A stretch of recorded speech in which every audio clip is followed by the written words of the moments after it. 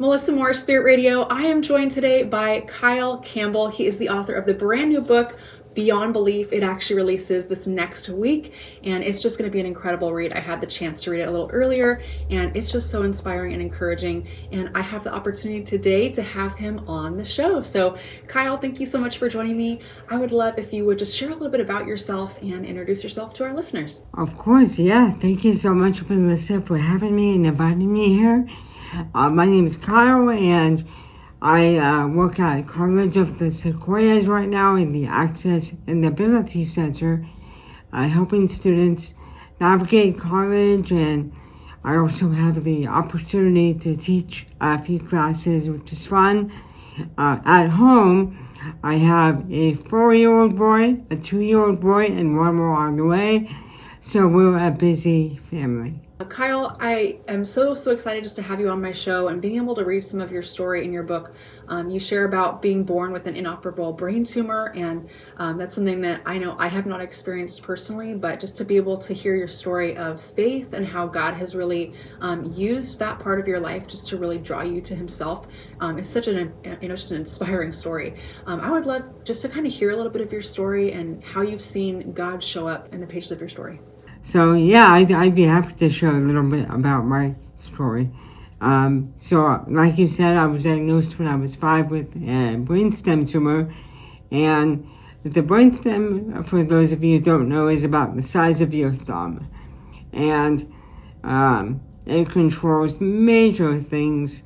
Your brain carries nerves down to your body, and they go through that thumb-sized brainstem. And I had a tumor on there that was getting bigger and bigger, and it eventually got to about as big as a grape.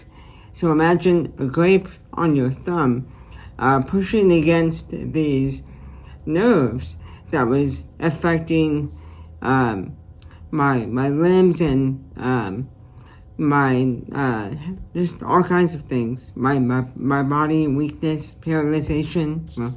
Slight paralyzation on my left side. And again, these were all things that I grew up with, and I just figured they were normal because that's what they were like to me. And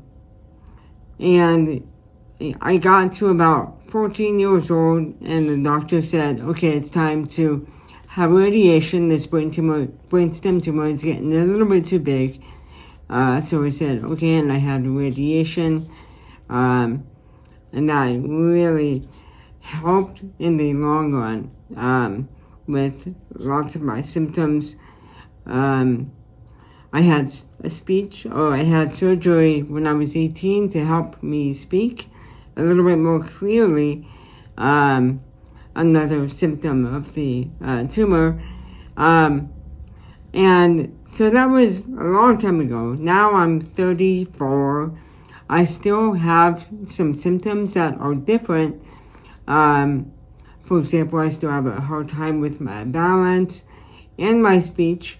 And something new, I'm having double vision now. So I see two of things without my glasses.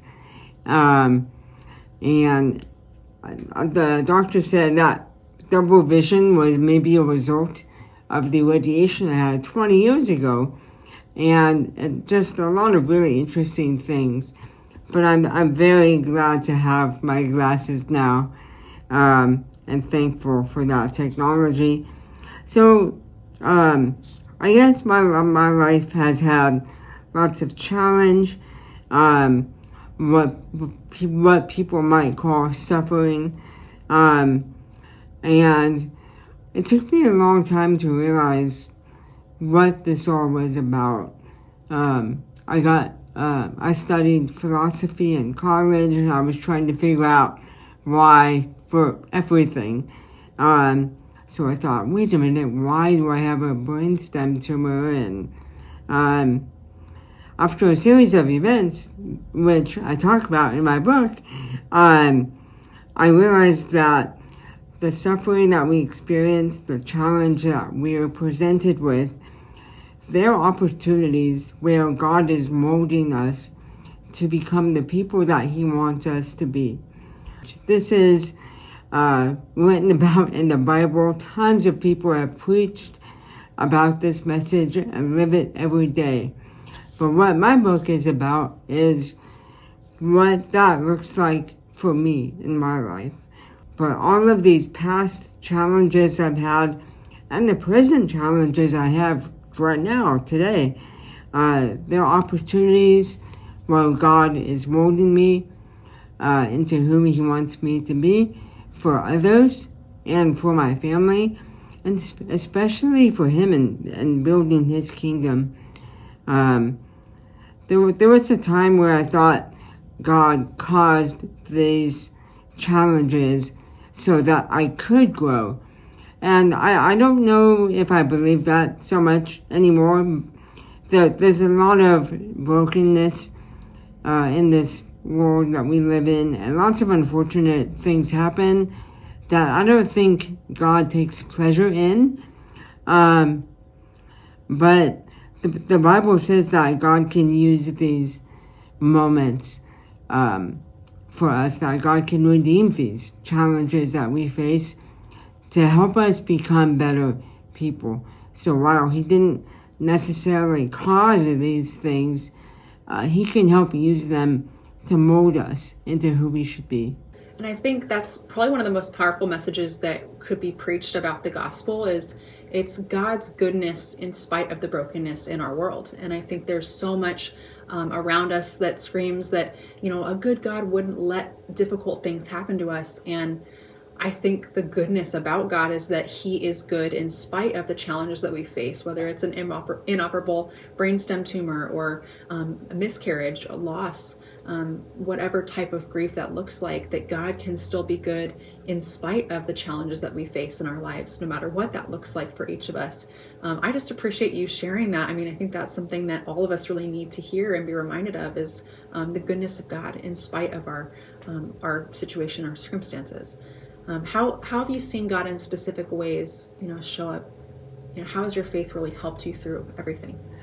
In multiple ways, especially that I am not in control of things. And there have been times where I had a certain outcome in mind where I was like, okay, this is what's going to happen. And after experiencing challenge after challenge every day and waking up with it, I remember as a kid going to sleep thinking, I wonder how sick I'm going to be tomorrow morning.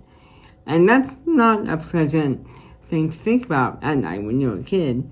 And so anyways, after these challenges, God has taught me to be flexible, to be focused, and to be faithful. To be flexible with the outcome, with what's going to happen. That I'm not in control of what happens, but I can influence how I respond to things in the moment. So I'm going to take accountability for my response to things, including my challenges, my brainstem tumor, including whatever situation I'm in.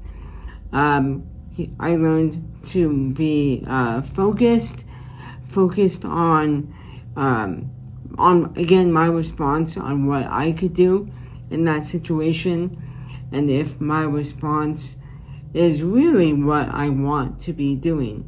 Sometimes we react to things, and when we immediately react to a situation, we don't always react in the best way. So it's helped me to pause and focus on what do I want my response to be to the situation, and how am I going to carry that out. And then again, last, it taught me to be faithful, that I might not understand something.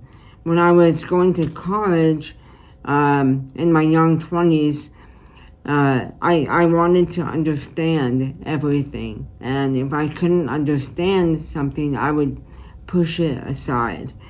And now I embrace that I cannot understand things. And it's okay because I can invite them in.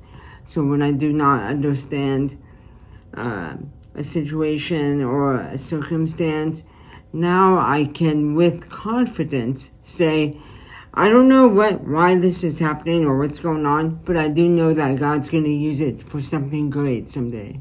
Kyle, thank you so much just for sharing your story and just being honest about how it's affected your faith. I know one thing that I really took away from what you just shared is how important it is to respond rather than react. And I think God really does need to help us in that. I know for me, in difficult seasons of my life, it's so easy to want to just react because you feel so many intense emotions, and almost like our human nature, our gut response is just to react. But like when God is with us in the situation, which he is with us through every situation, he does help us to respond. And I think what you've said at the very end, it's so powerful to think about being faithful to God. And I think when we go through something difficult, when we engage in something that's difficult again, we're almost able to kind of learn a little bit from the previous times.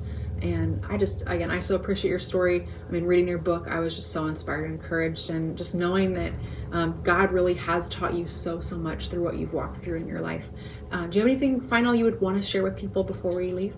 The takeaway of the book for readers, for you, I include 14 strategies for daily living with intentionality on how to reprioritize your life and how you spend your time. And so the book is a story of inspiration. It's a story of a medical challenge, a story of disability that you might not have heard before, you might not know about. But it's also a story about you, about how people can move forward in faith and how they can apply these different strategies to living. And again, it's all about inspiring the best in someone. It's all about connecting and building each other up. It's about God's kingdom. And then this morning, I was reading in 2 Peter 3:9 that God is being patient with us. God doesn't want us to wander away and be destroyed. God wants us to repent. God wants us to, I used to think of the word repent as a big evangelical word that I don't really understand. But repent is simply discovering and acknowledging that you were wrong and deciding to do something else. And in this case, we're acknowledging that we were wrong and we're instead pursuing God. We're pursuing his kingdom in these different ways. And God is patient with us. Just like, I am with my toddlers. They don't understand things yet, so I have to really be patient and slow it down with them. And that's what God is doing with us. He's not in a big hurry to see us change overnight. He loves us just as we are right now, just like we love our kids right now. And even though they don't understand, even though we don't understand right now, he's going to be patient and take his time with us and teach us by presenting or by molding us through the challenges that we face. And I think that really brings us back to that first thing that we talked about, the goodness of God, that God uses even the most difficult circumstances we walk through to mold us and shape us into the people he's designed us to be. And that's something that only God could do. We can't do that on our own. That really is the goodness of God in being able to take something that's difficult and turn it into something good. He's able to rewrite the story, and he's able to essentially transform us and mold us into what he's always intended us to be through even the most difficult circumstances. He's able to do a good thing and a good work in us. And I think what you're saying is, it takes something on our part too. We do have to repent. We do have to decide to turn and walk towards him. And that's it's like a two-sided coin. You know, he obviously does the work in us, but we have to be willing to receive that from him. So do you have any final things you would want to share with people before we wrap up? I think that's it. Thank you so much, Melissa. Again, my book, Beyond Belief, How a Brainstem Tumor Brought Faith and Purpose to Life, is going to be available on November 3rd on Amazon in paperback and Kindle. And it's a book that talks about medical conditions, physical disability, things that are out of our control.